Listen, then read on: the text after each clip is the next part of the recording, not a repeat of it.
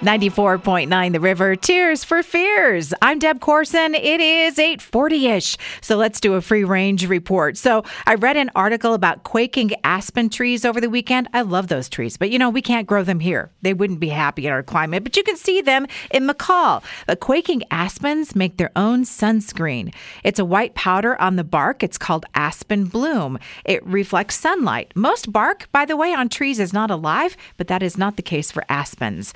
From the cleaning side of TikTok, a hack to get rid of dust in one swipe, even the stickiest dust.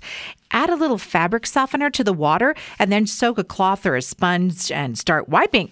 I'm going to try this. I'll let you know if it works. 2 notes from shopping at Costco. Something new here, containers of mush.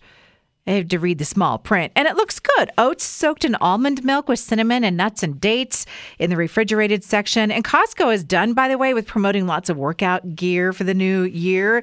They've gone into recliner mode. Several power recliners that also massage, and boy, they're pricey.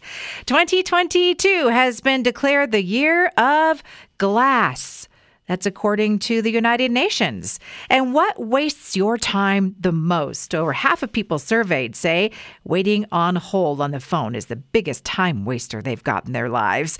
Willy Wonka makes this report yet again. Now, this time, because of the Budweiser Beer Company doing a golden ticket type of promotion, they're giving away $1 million. And there was some squirrel drama over the weekend. Someone noticed there was a squirrel inside the Bloom's Flower Studio on State Street, which was closed over the weekend.